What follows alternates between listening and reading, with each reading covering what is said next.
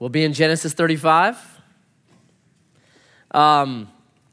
We are slowly getting to the end of Genesis, so I'm trying to, now that you have well over half of the book, I'm trying to show you that Genesis has these massive theological themes in it, okay? So one of them, for instance, is how God deals with evil. You see that on page 3, right? Chapter 3. Adam and Eve become evil. God does not cut them off. He actually pursues them, speaks to them, protects them. Right? Cain kills. God marks him and protects him. Very different than how most people think God responds to evil and to sin. Right? So you see that. I think throughout this we have seen since chapter 12 that the so-called heroes in Genesis are pretty flawed. You see there's a lot of problems with them, that the carriers of the promise become part of the problem. And you're going to see that echoed all the way through the Old Testament. It doesn't end here, all right?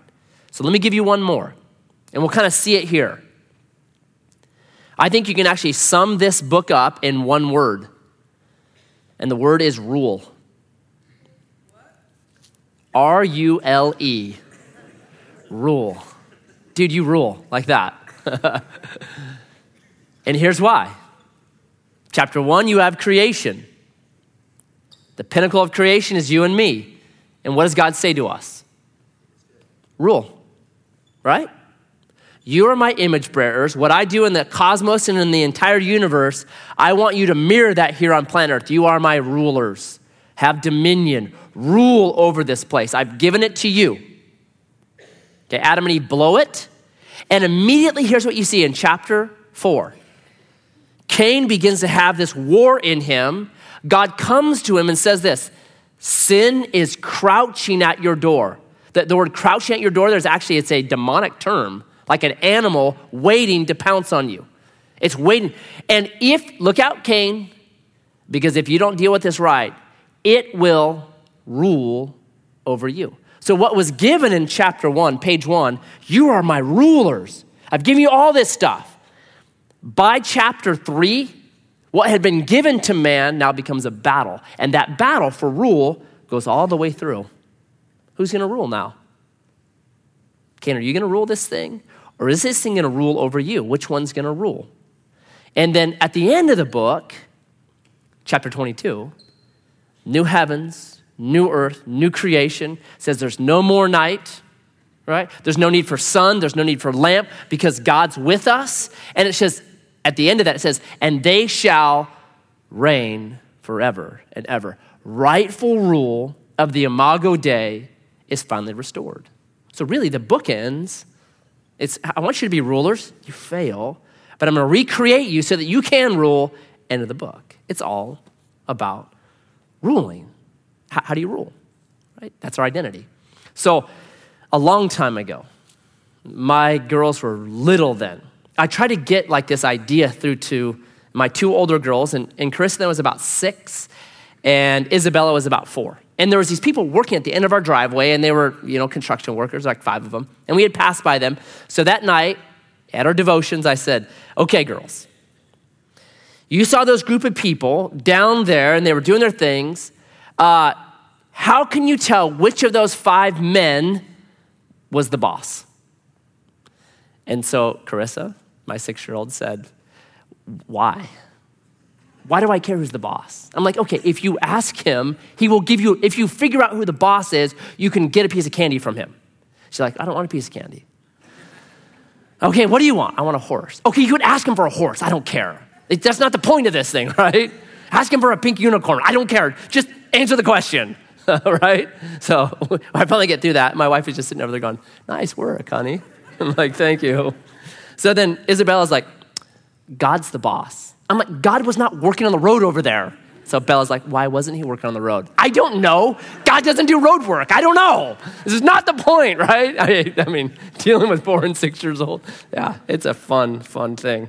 So then Carissa's like, it's the one that had the shirt on that says, I'm the boss. Did you see a man with a shirt on that said, I'm the boss? She said, no, but it should be helpful. Okay. I just gave up. I'm like, Okay, this is not working. Have you heard about David and Goliath? Let's talk about that, right? Let's talk about something simple. But my point was, like, the boss is the one that tells other people what to do, right? That's what the boss is. Hey, I want you to do this, and then, okay, I'm going to go do this. So rule, if you look at the entire Bible, there's this rule. Genesis 1 and 2 is God saying, rule by listening to me. And if you'll listen to me, you'll eat of the tree of life, and it'll be beautiful. But if you won't listen to me, if you won't rule by listening to me, God would say, then you'll eat of the tree of death. And it'll be a bummer, right? It's one or the other, right? And really, you see that echoed throughout the Bible. If you want to rule well in your sphere and what God has you, listen. If you don't want to rule well, then don't listen, and it'll bring death, okay? So now if you echo this out, you get to this guy named Solomon. What was Solomon known for? Yeah, either wives, he had about 1,000 wives, and he was also known for wisdom, which is like, you're like, really? Those two go together, but that's another story, okay? He is known for his wisdom. How did he get that wisdom? Right? 1 Kings chapter 3, God appears to him and says, hey, I'll give you one wish. So what did he wish for? 100 more wishes, right? That's what he always did as a kid. He wishes for a listening ear so that he could rule well. What does God respond to that? Is God happy about that? He's stoked, right? He's like, yeah, you got it. You were reflecting back on Genesis 1 and 2, and you realized the mistake there, and now you're saying, I don't want to make the same mistake Adam and Eve made by not listening to you and not ruling well. I want to hear from you so that I can be a good ruler. And God is so stoked, he's like, I'm going to give you everything else you never asked for.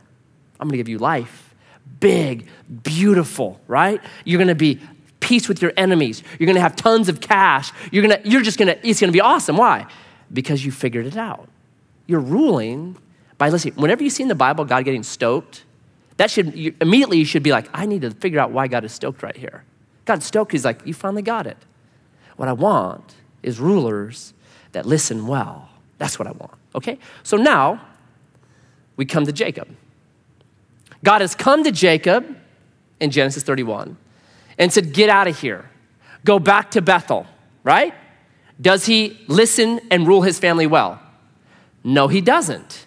He has halfway obedience. He makes it to this place called Shechem, stops in Shechem. What happens in Shechem? Really bad. Death. Death happens to him. His daughter is raped. There's murder and genocide. His family is tore apart. So he does not listen. He doesn't rule well. And there's death. Why he stays in Shechem, I don't know.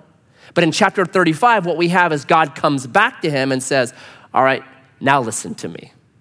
And it'll bring resurrection, if you would, and life and redemption. And so now we come out of this death period for Jacob and we come into a pretty beautiful time. This is when the tide turns. And it actually took 10 years. Everything's compressed in the Bible. It took 10 years from the time that Jacob leaves Laban until he makes it to Bethel. So it's a slow slide. People never jump straight into junk. It's always a slow slide. So it's a 10-year slide down that leads to this rape and this genocide that God comes and calls him back out. And this time he listens. So let's jump in. Verse 1, chapter 35. God said to Jacob, arise, go up to Bethel and dwell there. Make an altar there to the God who appeared to you when you fled from your brother Esau. So Jacob said to his household and to all who are with him, put away the foreign gods that are among you and purify yourselves and change your garments. Then let us arise and go up to Bethel so that I may make there an altar to God who answers me in the day of my distress and has been with me wherever I have gone. So they gave to Jacob all the foreign gods that they had, and the rings that were in their ears. And Jacob hid them under the terebinth tree that was near Shechem. We looked at this pretty quick on Sunday. I'll make a couple of notes. Number one, they have all these idols.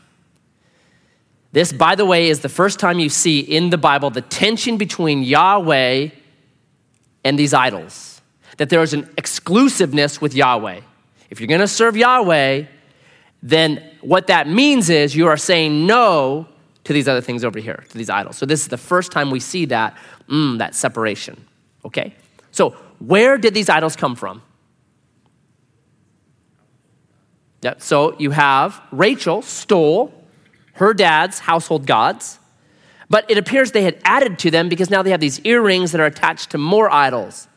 So part of the added idols were when they were hanging out in Shechem for 10 years, they just started to kind of adopt in some of the practices of the Hivites, the Hittites, or the Hivites rather, there in Shechem, and they take in their idols as well. It's classic, 1 Corinthians 10:32. Look out. Bad company corrupts good morals, right? Now, if you have smart kids and you tell them that when they're hanging out with people you don't want them to, guess what they'll say to you? But Dad, how do I share Jesus with them then? Right? You're like, ooh, okay. Here's my answer. It's real simple. Are you a sponge or a vacuum cleaner? Are you a thermostat or a thermometer? Here's what I mean. Sponges just absorb all the nastiness around them, right? Vacuum cleaners clean up the place. Which are you? When you're out with your friends, are you absorbing the junk that they're doing, or are you the one that's actually cleaned up and that causing them to live differently? A thermometer just goes to the temperature of the room. Whatever the room is, it does what the room is doing. A thermostat sets the temperature. Which are you? Okay? And I'll usually know because when you get home, I'll just kind of squeeze you a bit and I'll see what comes out of you. And if it's a bunch of junk, If it's Jesus, I'm like, awesome. So that's my question. For anyone that's saying, hey man, why can't I do this? Why can't I hang with them? Well, what are you? Are you a thermometer or a thermostat? Are you a sponge or are you a vacuum cleaner? What are you? Because in the right situation, totally, it's awesome. It's good. Jesus hung out with bad people all the time. But Jesus never sucked up their junk, never took in their idols, never became like them. He always brought the level up and changed the environment and asked good questions and brought in godliness. If you're doing that, hey, hang out with whoever you want. If on the other hand, you're a sponge, then be careful. Be careful who you're absorbing, all right? So they absorb a bunch of idols. That's what they do there for 10 years. Then, for some reason, for 10 years, Jacob has avoided going to Bethel.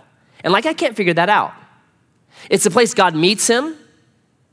Seems like a really good, I've actually been there. It's beautiful. It's a great spot. It's up high. It's why doesn't he want to go back to Bethel?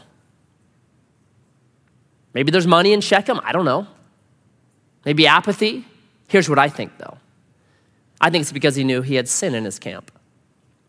He knew, I've got idols in my house. I've got this stuff that's happening, and I kind of don't want to go there because God's there. And I'm afraid if I go there, it's not going to work out right. Ever met people like that? I'll invite people to church, and they're like, oh, I can't go to church, man. People like me don't belong in church. I say, oh, yes, you do. You so belong in church. You're just like us. Trust me. My favorite example of this was this guy that I had been meeting with and talking with and kept inviting him into church. I don't want to go to church, man. And this is what his biggest excuse was this. He goes, whenever I go to church, nobody sits with me.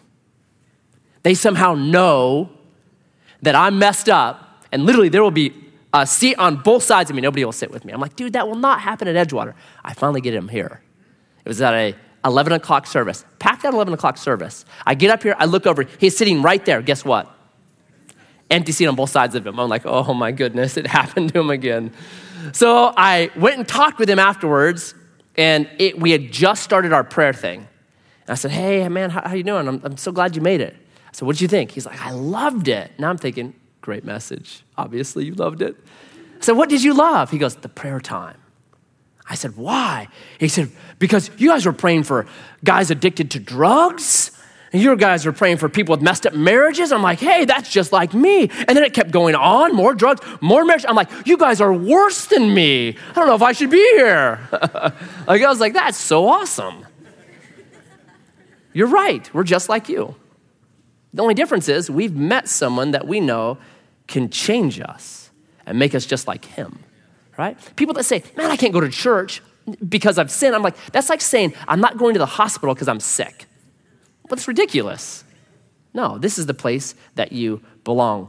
And for some reason, Jacob here, maybe he feels his own sin. Maybe he's looking at his idols. He won't go down there. It really takes God coming and saying, get up, get down there, and that finally does it. We need to be a people that keep telling others, you can come back to Bethel. You can come back to Bethel. I know you've been in Shechem. I know maybe there's idols in your house. Listen, you can come back to Bethel. So we were driving home last night from the Hidden Valley soccer game, which my team won. And I don't know if this is normal for dads, but I think I was more excited that my daughters won than they were. I'm like, you're in! Like, ah! I'm like, ah! Like I won a pageant or something. And they're like, I know, Dad. I'm like, no, do you understand how big this is? Like, is that normal for dads to do? No, I'm feeling like I'm one of those weird dads now. I think I am. So anyways, we're driving home from that. I'm really excited about that. And one of my daughters was getting some text messages from a girl that had been involved in church and stuff. And she's kind of separated and gone Shechem for a little while. And she was writing stuff that was, a little bit alarming. And so my daughter's like texting back and forth. And she was telling her, essentially, you're welcome back at Bethel. Come hang out with us. Come, listen. And God forgives you. Come back. And then at the end of this girl just texted back and just said, you have blessed me so much. Thank you. You've changed my day. We can do that. We can keep telling people, listen, you don't have to live in Shechem anymore.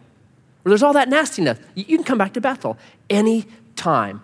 If you look at Jesus continually front-loaded acceptance. Didn't he? To Zacchaeus, the tax collector, up in the tree. Hey, let's go have dinner. He's not, hey, man, you got to stop your tax collecting, get rid of your idols, take care of your junk, pay back people that you've stolen from. No, let's have dinner. Like he front loads acceptance, and then people, when they get close to Jesus, what happens to Zacchaeus after that dinner? And I repent for what I'm doing. I'm going to pay back people 5 times what I took from them. I'm changing my life. Why? Because Jesus has that effect on people. We just keep telling them, you're welcome back in Bethel, right? Then notice, when he says this, get rid of your idols, his family has no pushback, right? They go one step further. Hey, let's give you your idols, and I'm taking this earring that kind of represents that idol as well. Dads, your family's waiting for you to rule well, to lead well. That's really what they're waiting for.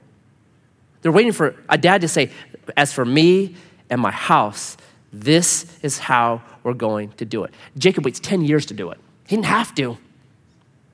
Your family's waiting for you to rule well like Jesus. Maybe Jacob doesn't do it because he knows he's a sinner and he feels like a blow-it case. I think sometimes that condemnation on dads causes us not to make the decisions we should. I did that when I was a kid too. It doesn't matter. Don't stay in Shechem. It's nasty there. Get to Bethel. Take your family to Bethel. That's what you do. Get rid of this junk. He leads. And then finally, I love the word, so they gave to Jacob all the foreign gods. Not most, not all but one, every single last one of them. There was no backup idol.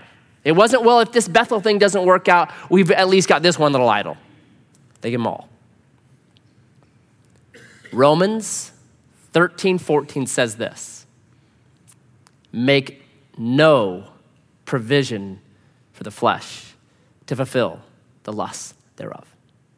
You don't have a backup plan. Make no provision for the flesh. This guy great guy, had smoked marijuana for 25 years, had this conversation with him a number of years ago. Finally quit. I said, how'd you do that? He goes, well, I'd tried quitting 100 times. And then he said, I prayed. I said, Jesus, I want you to take this away from me. He said, that day I got high again, and it was the weirdest high. He goes, I had a bad high. Weird, it was the weird, it so freaked me out. He said, for the first time in my life, I took everything. I didn't leave a backup bong in my closet. I took everything that I had, I smashed it up, I put it in the garbage can, I took it out, it was taken away. He goes, it had been 15 years from then. I have not smoked marijuana since. Because I didn't have a backup plan. I said, okay, I am 100% done with this. All their gods. Took them all. Such wisdom there. You want reviving, I think right here is such a giant key to revive life. So Jacob now listens and begins to rule his family well. And verse 5 says, they journeyed, and a terror from God fell upon the cities that were round about them, so that they did not pursue the sons of Jacob. So chapter 34, there was genocide, probably relatives, intermarriages, all this stuff. So normally the tribes around there would gather together and get vengeance. But they don't, because terror from God falls on them. And Jacob came to Luz, that is Bethel. Luz was the Canaanite name. Jacob named it Bethel, which is in the land of Canaan, he and all the people who were with him. And there he built an altar and called the place El Bethel, God in the house of God, because there God had revealed himself to him when he fled from his brother. And Deborah, Rebekah's nurse, died, and she was buried under an oak below Bethel. So he called its name Allon Bacuth. I just say right here, he's all in now. And I love verse 5. God fights for them. And you can read this and you'd be like, man, they were blow-up cases in chapter 34. I think God would say, yeah, but they're my blow-up cases. And so I still fight for them. Yeah, I know they made massive mistakes in chapter, and I don't condone that one bit, but they're still my blow-up cases. And I'm still gonna protect them. I love that. So at the soccer game yesterday, Charity and I just had our two new kids, Hunter, who's 3, and Harry, who's 2 months old. And Hunter, if you haven't seen him, he is the cutest 3-year-old in the world. Now, Myron, my son, is 4, so I'm safe there. He's the cutest 3-year-old in the world. Like, he just grows on you. He just has these giant blue eyes. He looks like a little angel. So he's really, really growing on me. So I'm with him, and we're hanging out for like 10 hours together. He had to go to the bathroom, so that's my duty with him. So I'm kind of on Hunter duty because Charity's on Harry duty. So I'm Hunter. So I take him to the bathroom, and I don't know, maybe in his upbringing, but he just likes to strip down naked when he goes to the bathroom. So I'm like, you can't do that in here. This is a public restroom. You have to leave your pants on, all right? So we get that taken care of, but then he has like this stage fright thing, so I always like have to leave him alone. I'm like, okay, buddy. So I'm waiting. I'm like, Hunter, you done? No. Okay. So he's at the little urinal. I'm like, Hunter, you done? No. So I'm waiting. And then finally, I hear him say, Daddy, look at this. And I look over, and he's got the screen from the urinal, and he's bringing it up to his face. And I was like, ah! Like, I just was like, dude, don't, like, knock it out of there. I was like, it's on me. And I'm like, oh, man. I was like, yeah. Oh, man. And so I'm right in the middle like this. Dude, you can't touch that. When I didn't know someone was in there. The stall door opens, and this guy walks out. And he just goes, and just walks out. I was like, I know. What can you say? I mean, I was just, yeah. So here's what I did not do. I'm like, that's it. Dude, you're finding your own ride home. You are not getting in my car with those hands, right? No. Why? Because he belongs to me. So it was, dude, never grab anything out of this region. Never, right? Do not ever touch that. Okay. And then they would scrub your hands, scrub them. Like I was in there for like 15 minutes just scrubbing my hands. I'm like, eee. I still am kind of like, I don't know if I want to eat with this hand. I'll just eat with this hand. I didn't give up on him. Why? Because he belongs to me. That's what God says. I know Matt. He touches things that he should not touch, and he's put his hand in the urinal. But you know what? He's mine. I know Jacob. Yeah, he's got idols, and yes, chapter 35, but it doesn't matter. He's mine. If you don't get anything from Genesis, get God's faithfulness. He's mine. I know he's a blow-up case, but he's my blow-up case, and I'm not giving up on him. And I will protect him from all the people that want to get him. It's amazing. And then secondly, he builds this altar, and he called the place El Bethel. This is the second altar that Jacob has built. The first altar was back in Shechem.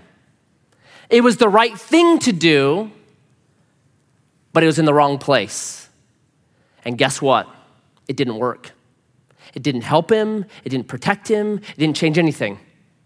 Because it was the right thing to do, but it was in the absolute wrong place to do it. It was token obedience. It was almost like, okay, God, I kind of know I'm in the wrong spot here, but I think if I do these things over here, then you're gonna owe me something. And God's like, I don't play that game.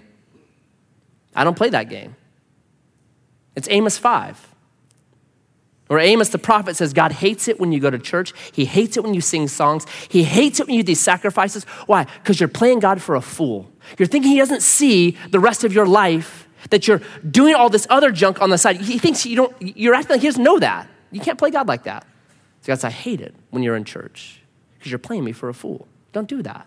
Be honest with me. Don't try to do the token thing to appease me like I'm some kind of angry deity. That's not who I am. I want to walk with you. I want to talk with you. I want a relationship with you. I want to be real with you. Don't do that to me. So Jacob had done that, and it did not work, not at all. So I have a great respect for C.S. Lewis. He has this article, I guess it's an essay in Mere Christianity. If you haven't read Mere Christianity, little recommendation. Great book. Great book. And he talks about how Christianity is both harder and easier than religion. Like it's easier because it's grace and this stuff, but it's harder in this other ways. And then he says this, he compares it to like generosity, religious generosity. He says he compares it to an honest man paying his taxes. Who here loves paying their taxes? One guy who doesn't pay taxes probably. No one loves to pay taxes, right? You just kind of like, okay. And he said, that's how a lot of, when you're religious and you give away something, you do it like you pay taxes. All right, if I have to, okay. And then he says this, if you do it that way, and then people don't notice you, then you get mad, right? Like, don't people know how much I'm giving here? And he says this, quote, once you become that, you will be a far greater pest to anyone who has to live with you than you would have if you just remained selfish. I love that. And here's what he says. This is the cure to it. Christ says, give me all. I don't want so much of your time or so much of your money or so much of your work. I want you. I have not come to torment your natural self, but to kill it. No half measures are any good. I don't want to cut a branch here and a branch there. I want to have the whole tree down. I don't want to drill the tooth, or crown it, or stop it, but to have it out. Hand over the whole natural self, all the desires which you think innocent, as well as the ones you think wicked, the whole outfit, and I will give you a new self instead. In fact, I will give you myself. My own will shall become yours. That's Christianity. Religion is, I'm going to give God just a little part. Christianity is everything. Not half obedience, not a little bit, not a token to God. It's either you're all in or you're not in. So Romans 12 says we offer ourselves as a living sacrifice, holy, acceptable to God. And so Jacob finally is obeying and doing it in the right way, in the right place. He's all in. And here's what happens. God now appears to Jacob and came to him, verse 9, from Paddan Aram and blessed him. And God said to him, your name is Jacob. No longer shall your name be called Jacob, but Israel shall be your name. So he called him Israel. And God said to him, I am God Almighty, El Shaddai. Same term he uses with Abraham. Be fruitful and multiply. A nation and a company of nations shall come from you. Kings shall come from your own body. The land that I give to Abraham and Isaac, I will give to you, and I will give the land to your offspring after you. Then God went up from him to the place where he had spoken with him. And Jacob set up a pillar in the place where he had spoken with him, a pillar of stone. He poured out a drink offering on it and poured oil on it. So Jacob called the name of the place where God had spoken with him, Bethel. This is just the reminder. Number one, I talked about this on Sunday. He reminds Jacob of his new identity. Not Jacob, heel snatcher, deceiver, liar. Your new identity is Israel, which means prevailer or winner. Tons of my counseling, my guidance biblically with men is one thing: your identity in Christ. No, that's what you were. Okay, you tell me all that. Okay, that's what you were. This is what you are. And there's usually this like pushback against it. And I almost always go to Colossians chapter 1, verses 11 through 15, because it just starts to lay out there, this is what God has done. And I say, who did that for you? God has qualified you for an inheritance in Christ. Who qualified you? You or God, right? It just goes on and on. He has transferred you from the kingdom of darkness into the kingdom of light. Who transferred you? You or God? It's 100% God's work creating in you a new identity, just like he does here for Israel. And I just hammer it. And what I do is actually have the person read it, and then I'll stop. Who did that for you? Right? Who did that for you? Who did that for you? Who did that for you? And just over and over, God did. God did. God did. God did. Right. Just like Jacob. He's the one that gives a new identity. And then God, secondly, repeats to Jacob all the promises he'd made back in chapter 28, 30 years before. Why does God repeat these promises to Israel, to Jacob? It'd be like this. Wives, do you like it when your husband says you're beautiful and I love you? Can he say that too often to you? Are you like, you told me that when we got married 20 years ago? That was good for me. You don't have to worry about saying it ever again. Is any wife like that? No way. We need, it's a human need. We need to be constantly retold God's promises and God's goodness towards us. You will never tire of it. The book of Galatians is the gospel for believers. It's God retelling the gospel, not to unbelievers, not trying to get people saved. It's the gospel being retold to believers. Most of the New Testament is written to believers because we need it. We need this constant inflow of God and what he thinks about us. I know you've been blowing it for 10 years, Jacob, but that does not change the fact that I still see you as Israel, prevailer, winner. And I love that. And then Jacob, what he does, he responds by worshiping, and he does the same thing he had done 30 years ago back in Bethel. Nothing new. It's almost an identical retelling of what happened in chapter 8, or chapter 28, happens again. Here's what I think. I think we make the Christian walk too complicated. We act like, well, I need to advance to the 33 degree of Christians. No, you don't. I think the Christian walk is a lot like marriage, right? Marriage doesn't get more complicated. The problems with marriage is one of the two stop doing what they did when they dated. That's really the main problem with marriage is. If you just keep doing what you did when you dated, I can't see her enough. I can't talk to him enough. I can't write letters enough. I can't buy him enough stuff. If you kept doing that, man, you're gonna have the best marriage in the world. But what happens in marriages? You stop doing those simple things you did when you dated, and then it falls apart. That's what happens in most marriages. That's Christianity. What I did day one is the same thing I should probably be doing on day 1,000. It's the same thing I should probably be doing on day 10,000. It's what Jesus says to the church at Ephesus. I have one thing against you. You've left your first love. So here's what you need to do. Repent. Remember what you used to do and redo your first things again. Just what you did in chapter 28. Keep doing it. Christianity is simple. We make it complicated. It's like dating. Keep doing what you used to do, right? So all this is good. Then verse 16. Then they journeyed from Bethel, and when there was still some distance from Ephraim, Rachel went into labor, and she had hard labor.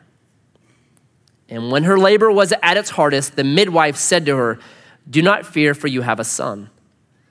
And as her soul was departing, for she was dying, interesting terminology right there,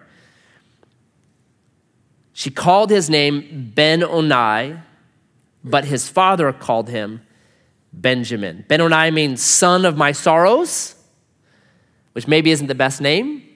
So immediately, dad steps in and goes, I think I'll call him son of my right hand. Better name. So immediately called him Benjamin. So Rachel died, and she was buried on the way to Ephraim, that is in Bethlehem. And Jacob set up a pillar over her tomb. It is the pillar of Rachel's tomb, which is there to this day. And Israel sojourned on and pitched his tent beyond the Tower of Eder. This place, Rachel's tomb, is still famous to this day. I've been there. Hundreds of thousands of people visit it every single year. Usually there's a clash there. It's in Hebron between Palestinians and Israelis, and there's like fights and wars. And I found a bullet there, like like it had hit something, a piece of brick or something. That's this place. It's like a place of turmoil to this day. Jacob's doing everything right, and his wife dies. You can do everything right in life and still have hard times because we live in a broken world. We live in a world that's not the way it was, and it's not the way it will be. Our hope is one day it becomes the way God wants it to. But right now in the middle, there'll be hard things like this, and it's going to get even weirder. Look at verse 22. Well, Israel lived in that land, which is interesting. He's not in Bethel. He's in a different land. While Israel lived in that land, Reuben went in and laid with Bilhah, his father's concubine, and Israel heard of it. Huh? Right? How many times in Genesis have you said that? Man. So, Reuben, firstborn, patriarch of Israel. This is our George Washington's, Abraham Lincoln's, Thomas Jefferson's, Benjamin Franklin's, John Adams. These are the founding fathers of Israel. And we have this story about Reuben going in and sleeping with his dad's wife. Is that crazy? Here's why it's crazy, okay? If this book was just made up, why is that in here? Right? Why would you include this crazy little thing about one of the heroes, one of the fathers of the tribes, one of the patriarchs? Why would you ever include this story? You wouldn't. Historians know this. History is always written by does anybody know? The winners. The winners always write history. For thousands of years, the only people that got to tell the story was the winner. And guess how the winner would tell the story? I went down there. I crushed them. They were, they succumbed to my great plan. Militarily, they had twice as many people as me, 10 times as many people as me, but I routed them and I destroyed them and I took from them everything they had, right? That's the way you read any ancient history. Read the siege on Lachish. That's exactly what he says. Read about Nebuchadnezzar. Historians know they always have to take, I don't know if it actually went down like that. I think they won because they wrote the history, but I don't know if it actually went like that. The Bible is the only book that doesn't do that. The only ancient book that does not do that. It stands alone in that. It allows its heroes to not look like it.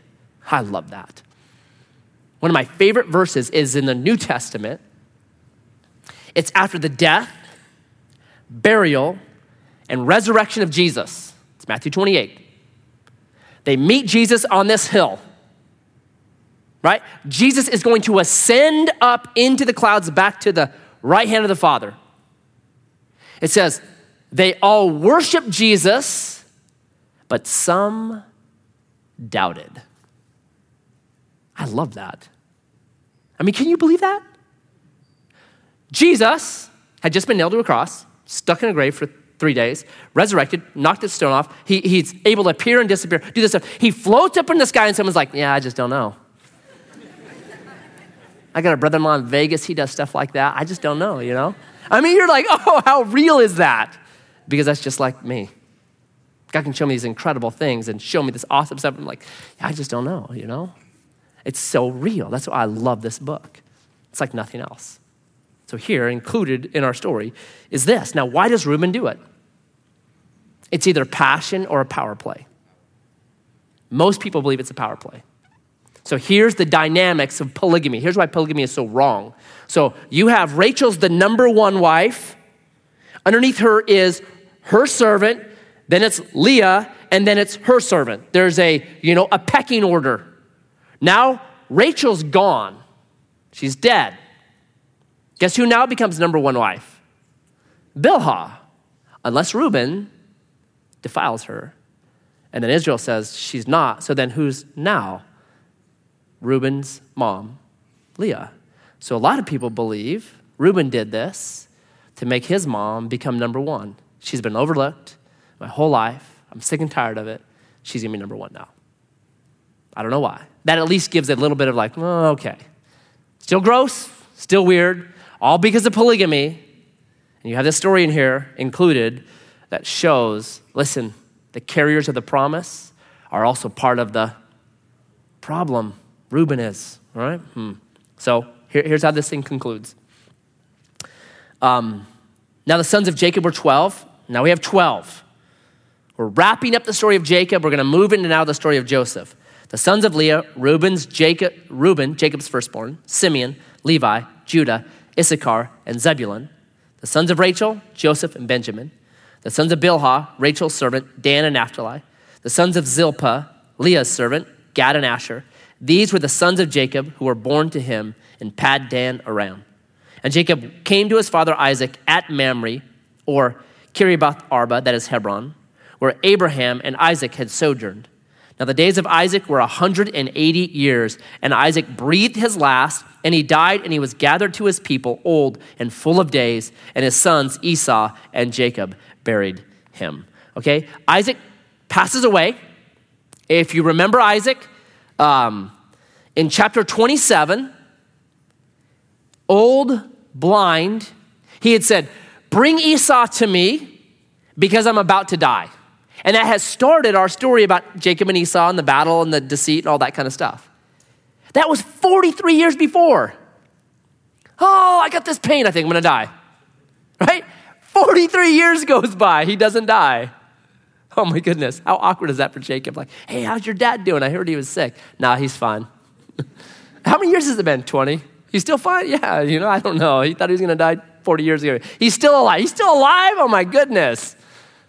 Listen, can I give you some advice? I'm a young man. But can I give you some advice if you're older? Live. Live. You're not dead. Don't act like you're dead.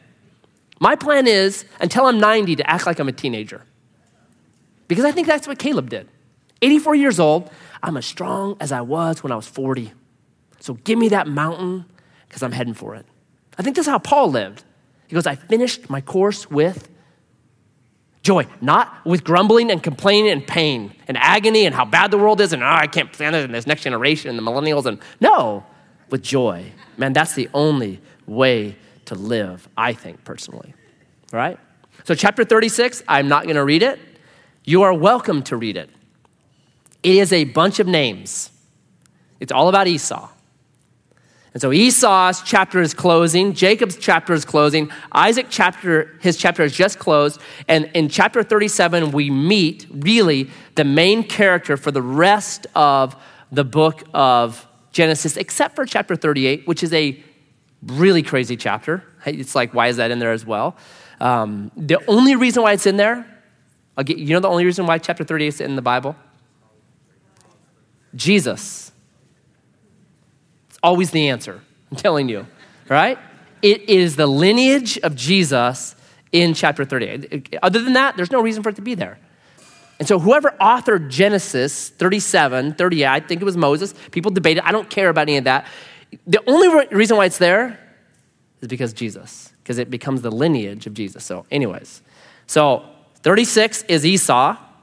Esau, one note on it. Esau leaves the promised land. He goes and creates his own kingdom, makes his kingdom. Okay? You have 8 kings by verse 31. What I think chapter 36 is telling you and me is this. You can get rule really quick the secular way. You can become a ruler by manipulating and power and doing these kind of things really quick the secular way, but it won't last. Who's heard of the Edomites today? Ever met an Edomite? No. Have you met an Israelite? Yeah. It will be 800 years before there's a king in Israel, and they're not very good. It will be 1,800 years until the true king comes, because spiritual greatness grinds and takes a long time, and you got to be patient. And the Christian walk is not growing grass. The Christian walk is growing a tree, but that tree lasts, and it's deep, and it's good, and it's earthly, and it's wonderful. When Satan comes to tempt Jesus, his last temptation is take the secular easy way out. Bow down to me, and I'll give you all the kingdoms of earth, which is fascinating because Satan is saying he has them. They're in my possession, right? You don't have to go through this. You don't have to go through the cross. You don't have to be beaten. You have to do it that way. I'll give you the easy way out.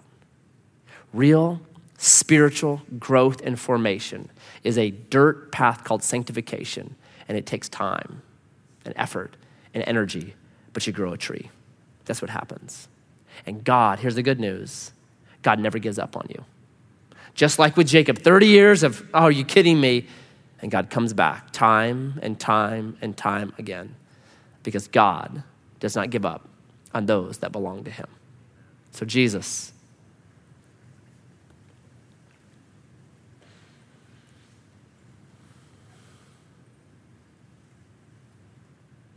thank you for the story of Jacob. Thank you how honest this book is and how real it is, and how it doesn't pretend or play, but it reflects our own personal realities. And more importantly, it demonstrates your nature. And so I pray for any in here who may have been condemned, feeling like a Jacob with idols in their home.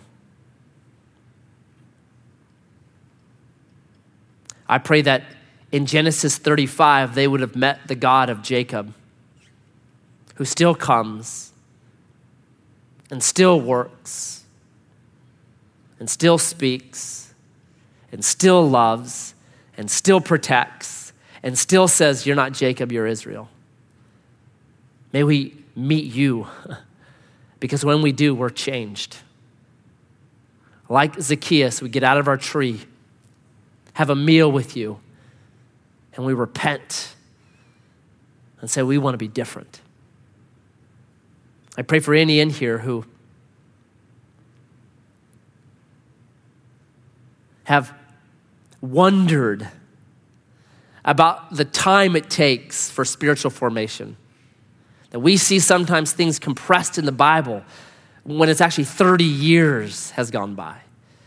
May we know that you are so patient with us, that you have pity on us like a father has pity on a child, knowing that we are but dust.